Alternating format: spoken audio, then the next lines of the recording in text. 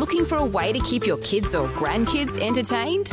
Just tell your smart speaker to play Vision Kids Radio. Vision Kids! Problem solved.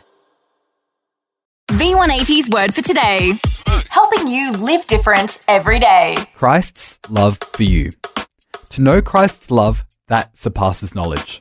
Ephesians chapter 3, verse 19. Princess Alice was Queen Victoria's daughter.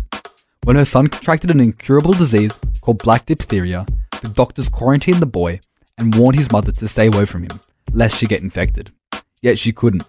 One day she overheard her son whisper to the nurse, "Why doesn't my mother kiss me anymore?"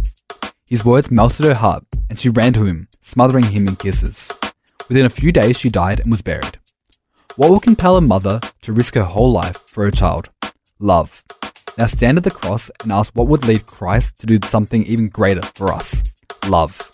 Writing to the believers in Ephesus, Paul says, "I want you to know, Christ's love surpasses knowledge." You can trace the greatest action of Christ to his greatest attribute, love. Perhaps the people who should have loved you didn't, and those who could have loved you wouldn't. Maybe you were left at the hospital, or isolated from friends, or left with a broken heart. Regardless of the case, you were left with the question, does anybody love me?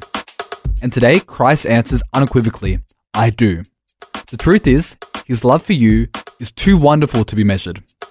Hymn writer Charles Gabriel wrote, "I stand amazed in the presence of Jesus of Nazarene, and wonder how he could love me, a sinner condemned unclean. How marvellous, how wonderful, and the song shall ever be.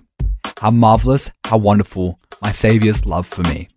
God couldn't love you more than he does right now, and that will never change. The word for today, as featured in V180 magazine. Subscribe today at v180.org.au. V180. V180.